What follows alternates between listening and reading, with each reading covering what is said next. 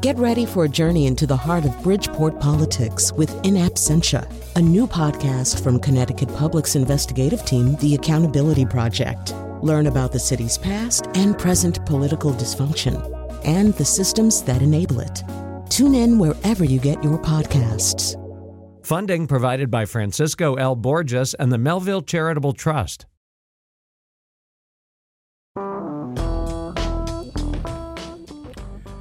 So this is me, and we are in the process of putting together for you a wonderful show about paper. However, we're having a little bit of a technical problem getting our guests. So let me just say a couple of things about paper, including the idea that obviously, people think about paper as a dying form.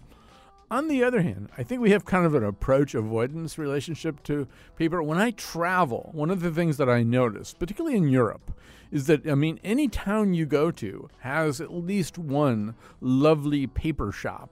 And it's no longer just a stationary shop. It's kind of a shop that has all kinds of things that are made out of paper. Like little notebooks and I don't know what else. I usually go in, too, because it's kind of like, well, you realize that yes, in a way, your entire life has been, if you're of a certain age anyway, your entire life has been memorialized on paper, and there's still something very attractive about that. At the Beinecke Library in New Haven, not too far from one of our studios, is this unbelievable collection of paper. Not just of paper, obviously, but things written on paper. For example, they have the prayer book of Sir Thomas More, the prayer book that he was praying in along with, I guess, but also writing marginalia in when he was in the Tower of London about to be executed. All right, just think about that. There's sort of no way that there can be a digital equivalent of that. The notion that you can see the handwriting of Sir Thomas More in the margins of a prayer book as he awaits his execution is, that's like it's hard to wrap your mind around. And that is, I think, one of the things that is already lost. So much of I even remember. This isn't even a particularly numinous example, but I remember as a history student in college. At one point, they had recently declassified a lot of the documents that involved the decision to drop the atomic bombs on Hiroshima and Nagasaki. And I was in a history class where they were really trying to get us familiar with working with original materials. So everybody in the class got basically plopped into their hands this enormous amount of photocopied materials. And yes, I realize trees were cut down and stuff like that. And we can get to that at some point. But to look at these documents that, people inside the Roosevelt administration, people, letters or telegrams or whatever sent by MacArthur to General George Marshall. To see that kind of stuff, to have it in your hands, not even the original physical representation, but just to see it itself, see a signature, see maybe an inky thumbprint or something. There's some way in which paper speaks to us in a manner that is going to be lost. Nobody wants to see the emails of John Brown, the abolitionist, because there aren't any. But who wants to see that? And of course, increasingly, the other problem is that the less we use paper, the less articulately we write, because paper kind of demands something of you, right? There's a way in which paper asks you a little bit more. You can't do. You're less likely to do LMFAO and LOLs and things like that if you're writing on paper. All right, so I think we're ready to go here. I've been, as you can probably tell, vamping a little bit. And so as we get ready with our first guest, I'm going to play a little clip to you from a very familiar TV show. It's The Office. And if you recall, on The Office, obviously it was a sort of, maladjusted and dystopian office environment. So they had to be working for a company that essentially had no future, had no cutting-edge purpose. So, of course, it was a paper company. My job is to speak to clients on the phone about quantities and type of copy or paper. Whether we can supply it to them, whether they can pay for it. And I'm boring myself just talking about this. All right, so joining us now is somebody who is not bored by paper, Nicholas Basbanes, independent scholar, a cultural historian, and author of 9 books, including his latest, On Paper, the everything of its 2,000-year history. And its two-dimensional history. So, Nicholas, first of all, welcome to the conversation we're having. Well, thank you. Great pleasure to be with you. Thank you for having me on. So I would imagine that you would object strenuously to the contention that was made in that comedy clip that there's something fundamentally boring about paper. Well, I object to a degree, but not so strenuously, because one of the features of paper is that it's ubiquitous, and we do not notice it, because it's so ever-present in our lives that you sort of take it for granted. You almost think it's been here forever. But when you realize that it's only 2,000 years old, you say, only, my goodness, but it was invented 2,000 years ago, and then it had this migration that took 1,500 years to really just travel throughout the world, country after country, and everywhere it went, it just had these seismic changes. So, and then of course people just overlook it. So yeah, I guess that poor guy was bored by the job because people more or less look right through it. So, but on the other hand, it's ubiquitous and it's essential. So I suppose, yes, I would object. Well, and I think it's fair to say also that we are who we are because of paper, that history proceeded in the way that it did eventually because people were able to write things down onto paper and maybe convey that piece of paper someplace else. Ultimately, the spread of knowledge, the spread of good ideas and bad ideas and friendly overtures and unfriendly overtures, it's all essentially a story of paper, right? Well, when you think about it, you said history. Well, what is history? History is the recording of events. And when we say prehistory, it doesn't mean things didn't happen then. It's just that we don't know about it because nobody wrote it down. And, this is not the only medium of transmission. This is what sort of got me into this in the first instance, is that there have been so many, just an extraordinary variety of materials that have been used over the centuries to record people's ideas, people's thoughts, people's entertainment, every manner of thing, their business, baked clay tablets. But when paper came along, it was revolutionary. And yes, that has been more or less the handmaiden to history, to thought, to creativity, to business, to government, bureaucracy, the whole essence of bureaucracy. It needs paperwork. Red tape is another word for tying stacks of paper together. So I don't know if that answers your question, but I would just say it's just synonymous. History is synonymous with paper as we know it. Things are changing, but paper's still out there, and it's not going away anytime soon. Although I was surprised to discover that even some medieval manuscripts were still written on animal skins that were sometimes stretched in so tight, so thinly that you could see the vascular systems of the animals. Yeah, that's vellum and parchment. So vellum comes from a cow and parchment comes from a goat, supposedly. And you remember the two, vellum and veal, share the same root. But think about it. When Johannes Gutenberg invented or developed printing by movable type in Germany in 1450, that was 50 or 60 years after paper arrived in Germany. Now, he did about how many of those Bibles, the first printed book? Maybe 250 is the number. 40 or so were probably on vellum, on animal skin. For every Bible that he did on animal skin, and it was a 3-volume, they estimated that you needed about 265 lambs or goats or calves or whatever. Look at what you're slaughtering to make a book. So paper, so it was very expensive and very arduous.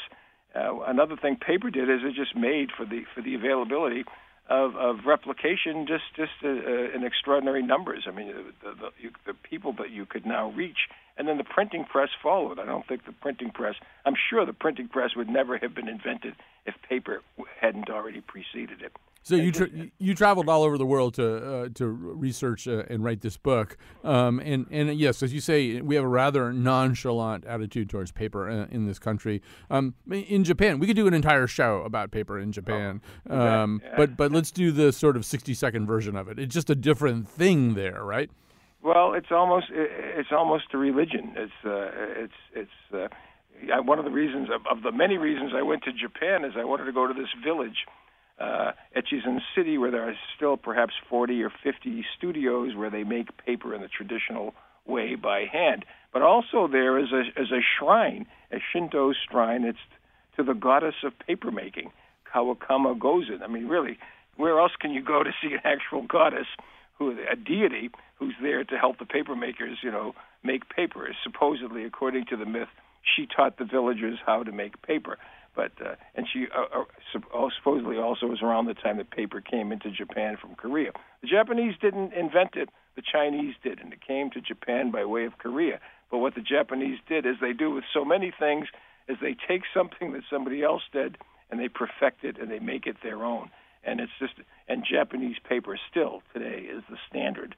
Magnificent paper, and there are a lot of reasons for that. But again, that doesn't fit into the 60-second overview. No, there's another thing about this too is that one of those mysterious things about their history is from I think about 16 to 1630 they started using movable type. They started using basically Gutenberg's technology, and then they decided they didn't like it. They shut it down and they went back to wood blocks. And it's not entirely clear, I think, to this day why that is. But and obviously they didn't stay with wood blocks. Well, yeah, and. We say printing here in the West, meaning Europe and North America. People say, "Oh, Gutenberg invented printing in the 15th century." Well, really, the Chinese did that 400 or 500 years prior to that by wood blocks, right. And then that was really the method of printing in Asia was through wood blocks, and that is the traditional way of printing in that part of the world. And I guess going back to that is a kind of a return to traditional forms. But the paper that they made also, the process of making paper, you can use any vegetative source. So the kind of paper that's made over there is really suited to wood block printing. It's quite beautiful. Yes. So there are multiple reasons beyond just because they want to go back to old forms. I think if you're really going to print a beautiful, because you talk about paper, it can also be a work of art. While I was there, in Japan, I interviewed a living national treasure papermaker who was the son of the first living national treasure papermaker. He was the 9th generation.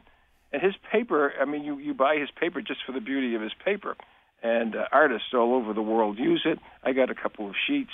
It's magnificent. I mean, you look at a piece of paper and you say, can it be beautiful? But when you feel it, and the texture, and you see all the fibers, these long, magnificent kozo fibers that they have from the inner bark of the mulberry tree. It's just a magnificent, exquisite thing. So, in a way, paper was the internet before there was the internet. It was a way of moving information around. Usually, governments like to be able to control how information gets moved around and what information gets moved around. So, just in the same way that, say, China might restrict the way the internet works, were there attempts to restrict paper? Well, think about, I have a chapter in my book. When you think about how we became a nation in this country, it starts, so many historians say, with the Stamp Act of 1765. You look at that Stamp Act, and what that was, it was the British government levying taxes on every different form, every use that you could apply to paper, including you had to buy stamped paper. So they controlled the supply of paper to newspapers. That was the thing they never should have done. Once you got the newspapers mad at you, the Stamp Act was doomed. But, if you wanted to have a marriage license, you wanted to practice law, you wanted to sell property, if you died, you wanted to record a death certificate, you had to buy, the way we actually have to do today, you had to buy stamps. Well, of course, they rebelled against that. They never enforced it. But it led 10 years later to it was the first step, the opening salvo, if you will, on the road to the American Revolution, and it starts with taxation against paper. And again, that would have been just one out of many, many attempts to restrict and to curtail and to control the supply of paper. There's a way in which we even use the phrase on paper idiomatically to mean a certain thing. And it's often difficult to pin down what that thing means. But yeah, and I think I might have said a few weeks ago, on paper the Houston Astros are a better team than the Boston Red Sox. Well, that's one of many. I mean, I was looking at my book on the way in today, and I'm thinking, well, how many different cliches do we have that we use paper? Or a house of cards. Well, a card is paper. It's on paper. On paper, the Boston Red Sox might be the best team in the world, but And thankfully, I'm a Massachusetts person, so I'm very happy with the way that's going. But what do we mean when we say that? We say on paper. We say, because we're figuring it out. We calculate. Right. That was another thing. That was another aspect of what paper did. People started to doodle. They started to take notes. They started to figure things out with paper. Leonardo da Vinci is one of the great thinkers, and really, you think about it, he's an artist, he was an architect, but really, what we know about Leonardo is from his 3,500 or 4,000 pages of notebooks, and he's not just writing, he's brainstorming, he's figuring things out.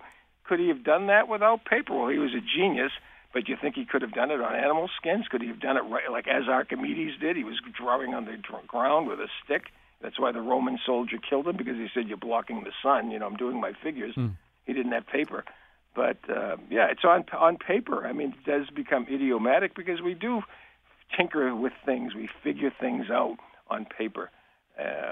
But there are so many cliches that use that phrase or a corollary of it. Right. So Nicholas Basbanes, there are cliches and then there are realities as well. For example, we just did a show just a few days ago on election security, and ultimately one of the questions about voting machines, there's some voting machines where there's a paper trail and other machines in which there's not. And here in 2018, hyper-sophisticated 2018, there is still the notion, and it's not just a notion, it's an idea with some validity, that if the machine doesn't produce a corresponding paper record that can be cross-checked against whatever the digital performance of the machine is, that's a problem. So, I couldn't agree more. I mean, I think this whole trend to have totally electronic voting is so susceptible to fraud. You have to have a paper trail. I mean, you get a slip of paper when you buy a tank of gas. Why can't you get a slip of paper when you cast your vote? The most precious fundamental right that we have as Americans is our vote, and yet you can find a way to manipulate it. I mean, in Florida and many states where they actually had gone all electronic, they found that they had to go back and provide a paper copy because it's really the only safest way. And look, remember that election of 2000? Was it paper chads? That whole election hinged on counting chads and dangling whatever they were, the paper ballot. It was all about the results of that election was held up for how many weeks while we were counting paper ballots. Remember that? Yes, I absolutely do. And so, I mean, another cliche is "where are your papers?" But that's not also just a cliche. To this day, I mean, we may be moving to the era of retinal scans and stuff like that. But for now, one of the ways you establish who you are, where you came from, the final word on it is what? Your birth certificate, your passport, your social security card. Try to travel anywhere without your passport. See how far you get beyond security. Right. Am I right? Yeah. And what they do with passports now is that they are building in various other safety features, that do have these chips or whatever that more or less validate who you are. But it still comes down to paper that's made by the Crane Paper Company, which makes all the paper for American currency. Think about that. Paper is a surrogate for value. It's just a piece of paper, but yet one of these little things can be worth $100.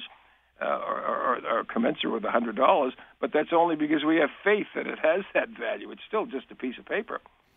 Think about it. Paper gets value strictly by what's upon it. Somebody might pay $3 million or $4 million for a Honus Wagner baseball card, or $3 million for a Superman comic book because it was the first one, and the Superman comic book might have been printed on the worst possible imaginable acidic paper. But why would somebody pay that much? It's because of what the content is, the intellectual construct, if you will. And I can't think of any other valuable item that is valuable strictly for what has been either written upon it or printed upon it. I think I know how this comes out, but obviously we're in the middle of a transition period where there has been the elimination of paper in a lot of sectors, and paper is probably challenged. And it's not all bad, by the way, either. Do we use road maps? We have our GPS systems. Do we use telephone books anymore? No. So, I mean, there are many, many things that are better served by other means than paper. I think paper is now being allowed and enabled to achieve its full potential as a medium for creative expression.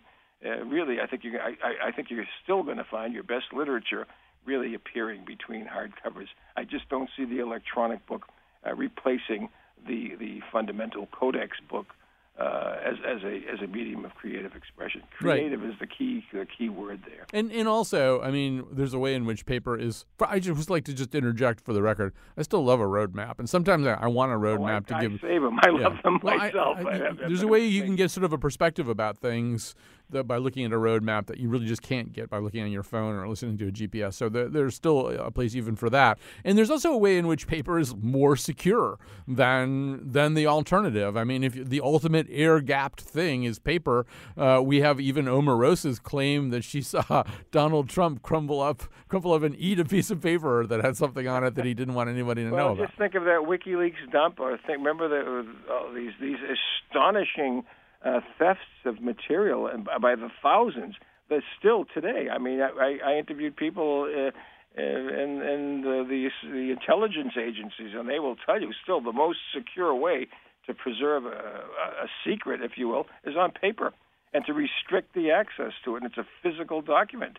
What could be more secure than that, than to have an absolute limited number of copies that somebody might not be able to hack or to get into, and then all of a sudden throw up on the Internet for the world to see, which we've seen happening in recent years. We're heading towards a break right now. We're going to have more Nicholas Basbanes. I do want to say that even though paper production does have a high carbon footprint and there's a lot of bad chemicals used in it and a lot of water, and there's some pretty stinky towns in places where paper making was the industry, there's also a way in which paper is kind of reclaiming a little bit of its status. I mean, it's a heavily recycled product, and there's even things like the Peace Paper Project where they tour around and they visit places and they teach people how to make paper to become more aware of the environment. They use invasive plants to make the papyrus, and they use pedal power to do the crushing and stuff like that. So it's not necessarily the case that paper is a completely non-green thing. It has its place in the ecosystem. All right,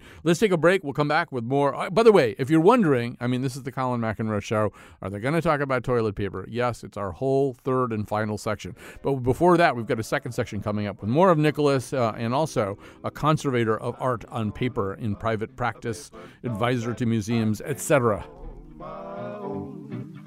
But all that other fellows cannot steal. And then the flirty, flirty guys with their flirty, flirty eyes will have to flirt with dollies that are real. When I come home at night, she will be waiting. Yes, well, welcome back to our conversation about paper. This part of our show, I should tell you, is also going to be simulcast in a format we invented called Radio for the Deaf. So there are two American Sign Language interpreters who are in real time signing or interpreting everything that we say on this show. It's available on Facebook Live at the Colin McEnroe Show page. So go to the Colin McEnroe Show page of Facebook. You'll see the interpreters there, and that'll be there in perpetuity. So, I mean, you don't have to do it live if you don't want to. Joining us is Nicholas Basbanes, an independent scholar, cultural historian, and author of 9 books, including his latest On Paper, the everything of its 2,000-year history. I keep wanting to say two-dimensional history because that's true too. But also with us, Rachel Danzing, conservator of art on paper in private practice, advisor to museums, foundations, and private collectors, as well as an adjunct teacher at NYU's Institute of Fine Arts. Nicholas, before we bring Rachel into the conversation, I did want to just get you to mention one thing, because this is fascinating and I had not known it. You spent quite a bit of time trying to get into a part of the National Security Agency's operations at Fort Meade. Explain what goes on there. Well, it's again, it goes back to is it paperless? Do we foresee a paperless society, or do we still use paper? They use millions of pieces of paper, and of course everyone is classified, secret, top secret, whatever. And they have this enormous pulping mill, a paper mill at the NSA. It took me 7 months to get in there, to get permission and to get in and to get cleared and to just go. And they said, "Oh, what do you want to come here for? It's like a paper." I said, "Well, that's the point. I want to see." What they do is they were these chutes, man-sized chutes coming from all over the complex, burn bags coming in by the thousands, and not only from the NSA, but they are also the facility for something like 30 other intelligence agencies in the D.C. area. You see these white, they're like garbage trucks there, but they're all white, non-painted, and they're lined up like 20, 30 trucks long, and they're just dumping their stuff. They're pulping it. They're turning it into low-grade pulp. And when I was there, they sold the pulp to Weyerhaeuser, something like 20 tons a day of processed pulp. And I guess egg cartons and pizza boxes were the final product. So you might pick up a pizza pie someday, and it might have once been a top-secret message. I love that idea. Yes, your pizza box used to be a top-secret document. All right, so Rachel Danzinger, thank you so much for joining this conversation. Maybe just to give people a sense of what your work is like, give us a quick story about the Egyptian Book of the Dead. Talk about that project. Okay. Hello. Hi. Yes, that project was done about, actually it was almost 10 years ago. It was a work at the Brooklyn Museum. It's a Book of the Dead, which is basically a guidebook for the deceased to enter into the next world. And this one was unusual in that it's one of the very first Book of the Deads. It was around 1470 BCE. And it was in 8 pieces between glass, and it was written on both sides. And we got some funding, very generous funding from the Shelby White and Leon Levy Foundation to work on it, to do conservation on it. So basically, we took it out of the glass sleeves, and we were able to stabilize the vignettes that were done with pigment and the inks. And the papyrus itself. So it was very interesting to work on something that's, I guess, almost 3,500 years old. So, and one of the things that happens anytime you're working with and trying to preserve and restore and illuminate an old manuscript is that you have to do things to it, right? I mean, if you just let it sit there and you don't treat it in any way, it's not going to survive. So there must be kind of a push and pull. You don't want to adulterate it any more than you have to, but you have to make some decisions. Well, absolutely. You know, we often treat things that are in very, very poor condition, and so. But what we mostly focus on is we do an examination, we document, we do some research, we do some education. Very much try to get the full picture. We may talk to the curator who has an historical point of view, conservation scientists, and do some scientific research. And we tried to come up, based with our experience and our knowledge of materials and knowledge of papyrus, how the piece has changed over time and how perhaps maybe its storage has changed it, and what perhaps treatment can do for it. So we do kind of try to take all that into consideration and decide whether to move forward. And often with papyrus, especially as being an archaeological material, we don't necessarily, and of course, we don't want to make it look new. We want to, of course, be sensitive to what the original artist was doing or the original historian, and also sensitive to what the piece has been through. It's been through a burial and that kind of thing. So, often we're trying to stabilize something, not necessarily make it look new. So especially for this piece, there are, pieces of papyrus all over the place. Not all over, because some days were in glass sandwiches, but we wanted to kind of stabilize those and also put them kind of back together. And we worked with a papyrologist at the Brooklyn Museum, Paul O'Rourke, and we wanted to work with him to help us put it back together, but also it kind of helped him to read the Book of the Dead scroll as well, and to publish it. So, Nicholas, as you worked with old paper, we talked about how a Japanese piece of paper can be a work of art in itself. But all paper has a lot of sensory qualities, ranging from the visual quality to the sense of touch. But there's also a smell, and the smell differs quite a lot. And I think we all know that old book smell. In just a second, I'll have Rachel explain the old book smell a little bit technically. But Nicholas, maybe as you studied all the different forms of paper and ways in which paper is used, you must have encountered a wide range of olfactory experiences. Yeah, well, the smell is not necessarily a good sign.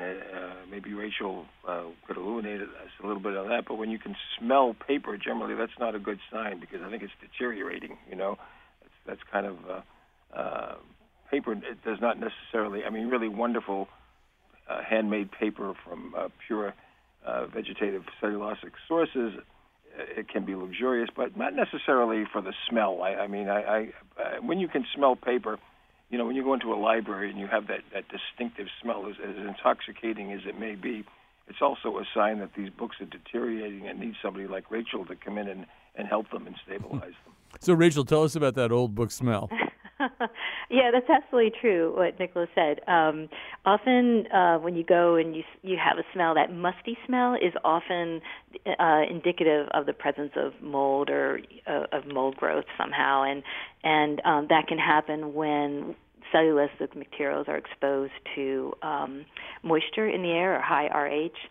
So, and then sometimes even cellulosic materials will degrade. As they degrade, they can degrade into smaller units of glucose, which is sugar. And sometimes you'll even smell sugar when you go into, especially like a textile storage area.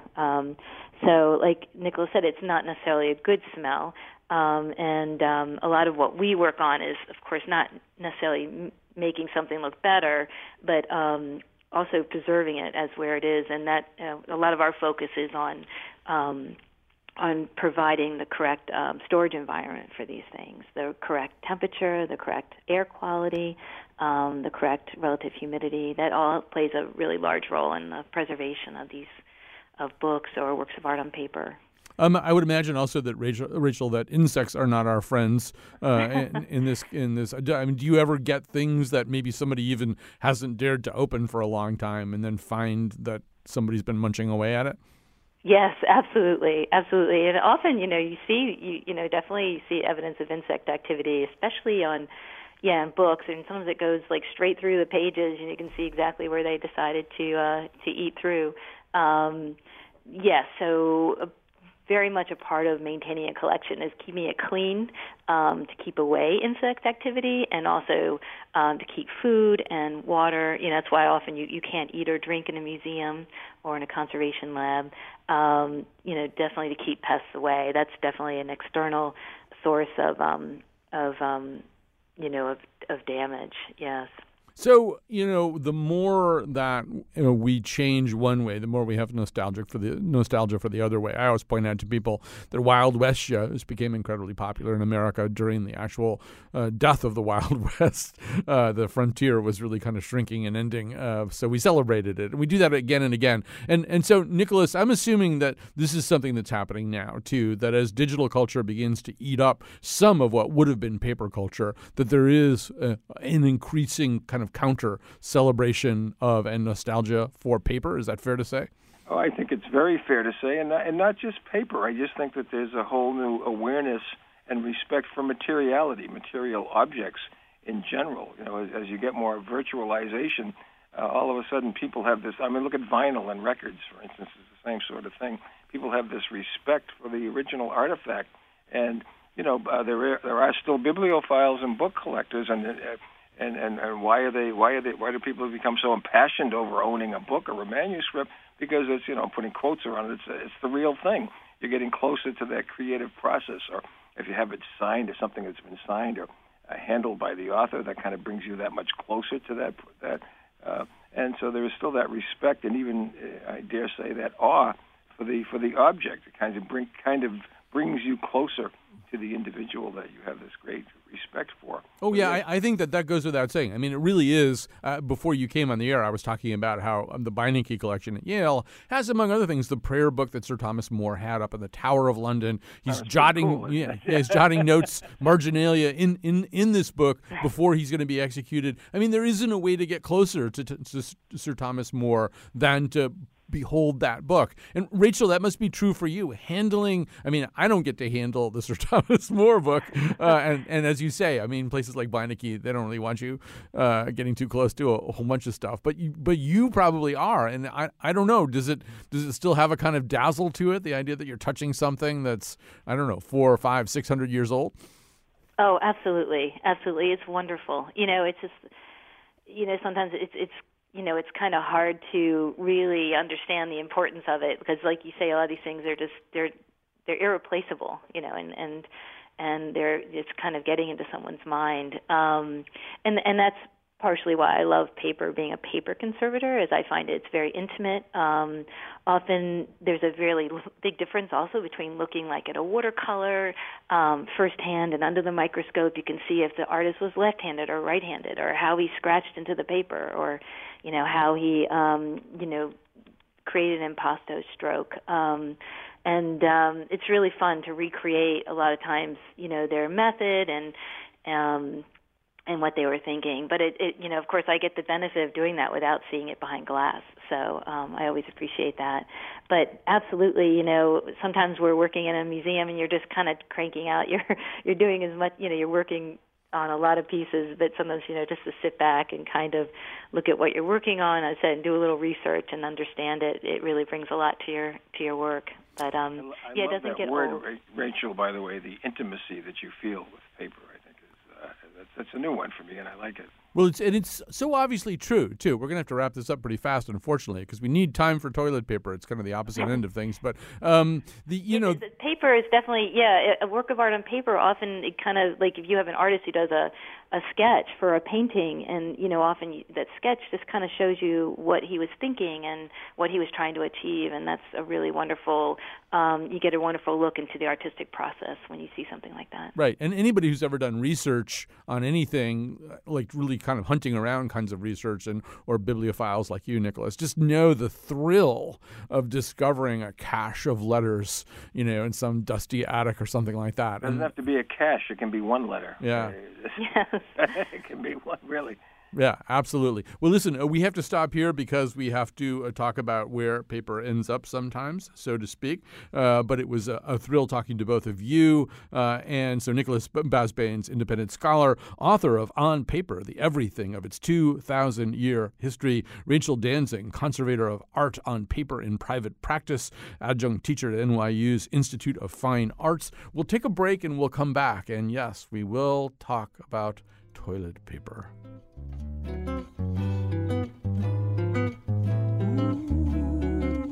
Say it's only a paper moon sailing over a cardboard sea, but it wouldn't be make-believe if you believe in me.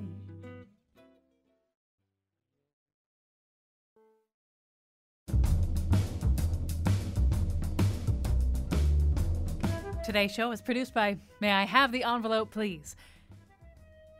What do you mean there are no envelopes anymore? You've written the credits in Sharpie on the side of a banana? Okay. Today's show was produced by Josh Nalea and me, Kyone Wolf. Amanda Fish does not like to be wrapped in paper. Our intern is Phil Gialopsis. The part of Bill Curry was played by a paper swan. On tomorrow's show, a special episode about horror. And now, back to Colin. Can I eat that banana now? You can. Just don't give me any trouble, because I know origami. I also know polygamy, which is, of course, the art of folding parrots. And then marrying more than one of them. All right, so we promised you, or perhaps threatened you, with the fact that we would conclude with a conversation. Well, we would sort of get paper coming out the other end. It's a good place to end with toilet paper. Richard Smythe, UK-based writer for publications, including The Guardian, The Times Literary Supplement, and BBC Wildlife. He's the author of several books, including, most relevantly, Bum Fodder, an absorbing history of toilet paper. I'm glad to know that the title of your book still makes you laugh.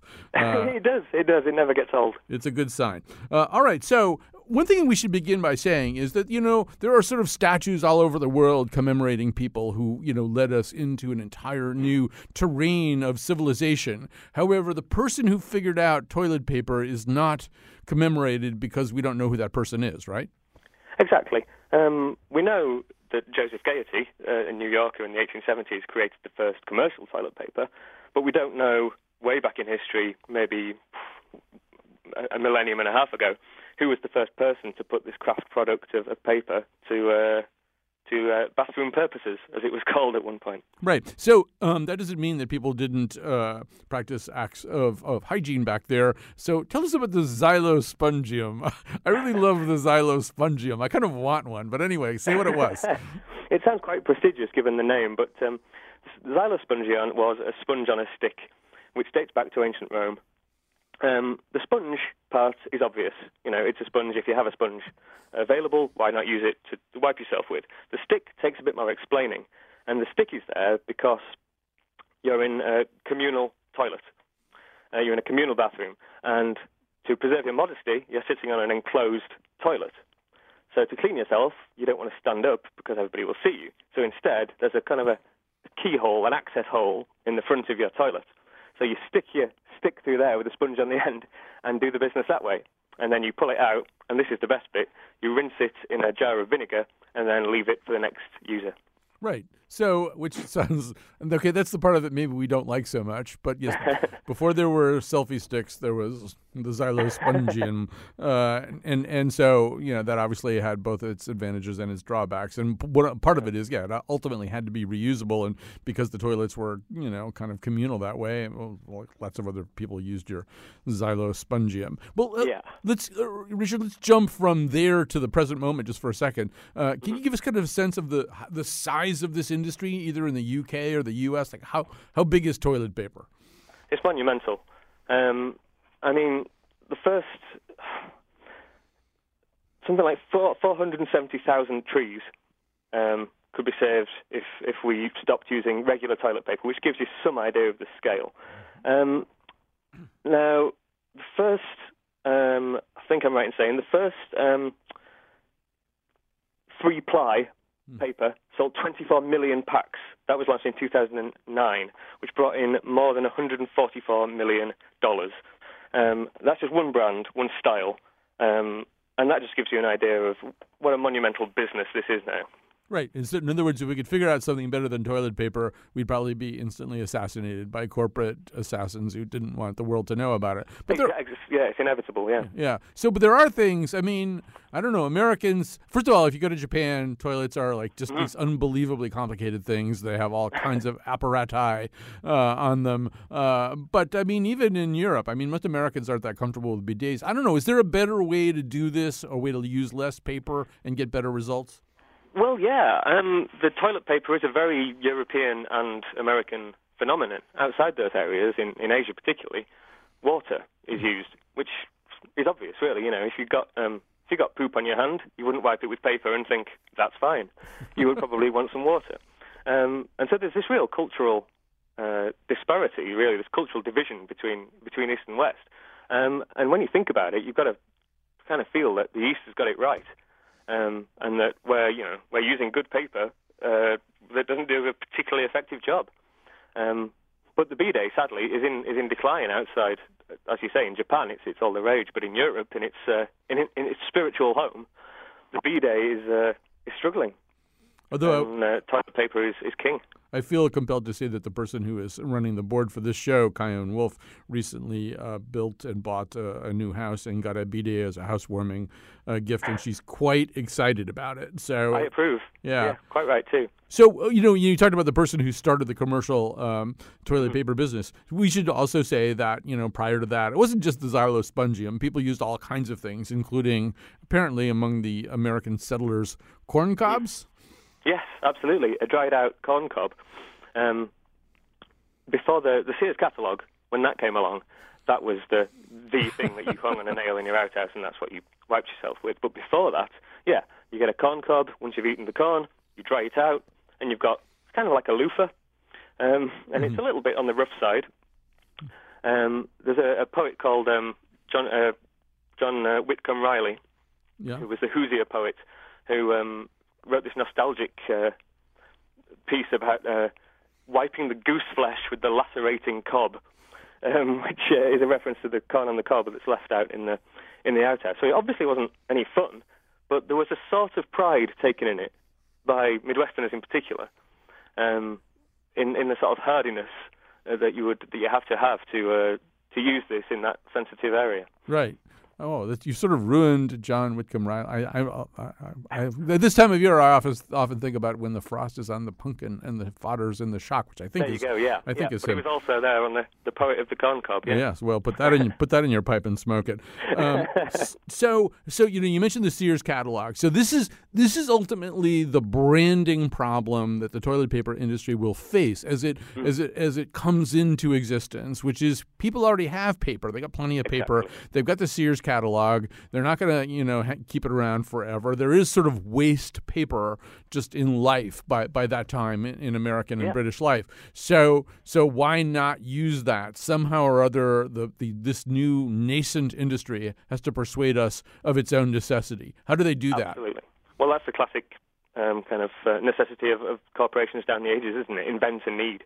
And what they did was basic old-fashioned quackery.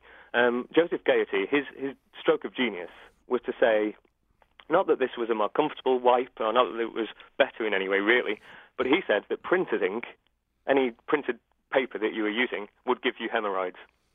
There was also a kind of parallel attack line was that it also blocked up plumbing. But the real one that did the business was the hemorrhoids line. That was repeated again and again. And that convinced people that you did need a special product. It wasn't just paper, it was medicated paper. It was infused with unspecified emollients that would prevent piles and would keep you safe. And that line, long after toilet paper had become standard, that kind of line persisted into the 20s and 30s, 40s. There's some fascinating advertisements where the advertisers give these dark warnings of toilet problems. You get these pictures of women languishing in beds looking at death's door, and it says the problems caused by unsuitable toilet paper, urging you to buy ever more and more soft and expensive paper. Right. Well, that's Richard. That's the other part of this. Once you've invented the need and then begun to flood the market, so to speak, with it, then you invent a luxury, which is the softer kind of toilet paper. Say something about that. Yeah. Well, again, this is a classic capitalism, isn't it? It's your emerging middle class comes along, wants these status symbols, wants these signs that you're a sophisticated and an elegant household. There was one ad that was something like for the kind of lady who keeps fresh flowers in her parlour, and that's this particularly elegant toilet paper. And it's interesting because at the same time you have a parallel. The product is desirable because it's expensive and it's cushioned and it's lovely, but at the same time it's toilet paper. So you have this parallel thing of rather elaborate ways of concealing your toilet paper. I don't know. Certainly in England, we used to have the dollies. It would be a lady with a large skirt, and you would lift up the lady with the skirt, and there would be a toilet roll underneath, so no one would ever know your terrible secret. There was also a fan that it was kind of a James Bond type thing. It was a fan that concealed sheets of toilet paper, so again, no one would ever know that you wiped your bottom. And there was even a thing. One of my favourite ads was one that had a coupon at the bottom. And it said, just go into the shop and into the store and hand this over to the storekeeper, and you will never have to mention toilet paper. The Scott's toilet roll, which was one of the big brands, used that method as well. They said, ask for Scott's, and you will never have to actually say the dread words, toilet paper. And isn't that kind of amazing, too? It's sort of like the last article of shame. We had a conversation yesterday. We got into Shakespearean puns, and we know that Shakespeare just, can't stop talking about vaginas and penises and farting absolutely. and belching. But I don't think in Shakespeare that anybody ever wipes, right? Not that I'm aware of, no. Although there is, if you look back through literature in medieval, early modern, well, pretty much anywhere before kind of the 19th century, when we all got a bit more sensitive, people like Dryden, Rabelais, very famously, Chaucer, Jonathan Swift is always talking about wiping his bum on things. So it was there in the old days. It was very much just the regular, just another thing to write about. You had to know who to talk to. All right, so last question, and it's the question I'm sure you get asked wherever you go. Which way should the roll face? Weirdly, I have no strong opinion on this, but the best argument I've heard on this is you should always have it facing with the sheet dropping at the front, unless you live in a country that has poisonous spiders. In which case you have it at the back, so you can check if there's anything lurking there before you reach out while in a vulnerable position. That seems like a very good solid so. piece of advice, and even if it's not, that's where we're going to end. Well, with Richard Smythe, his book is Bum Fodder, An Absorbing History of Toilet Paper. I hope that this has been an absorbing conversation as well for you. It has been for me. Thanks to everybody who helped out, including our fabulous interpreters who are here today interpreting not this particular part of the conversation, although that may have been a poor choice. Maybe we should have chosen this one. What could be more universal? But anyway, they've been interpreting this in American Sign Language, so for our deaf audience as well. So anyway, we'll be back tomorrow with another show. Why not?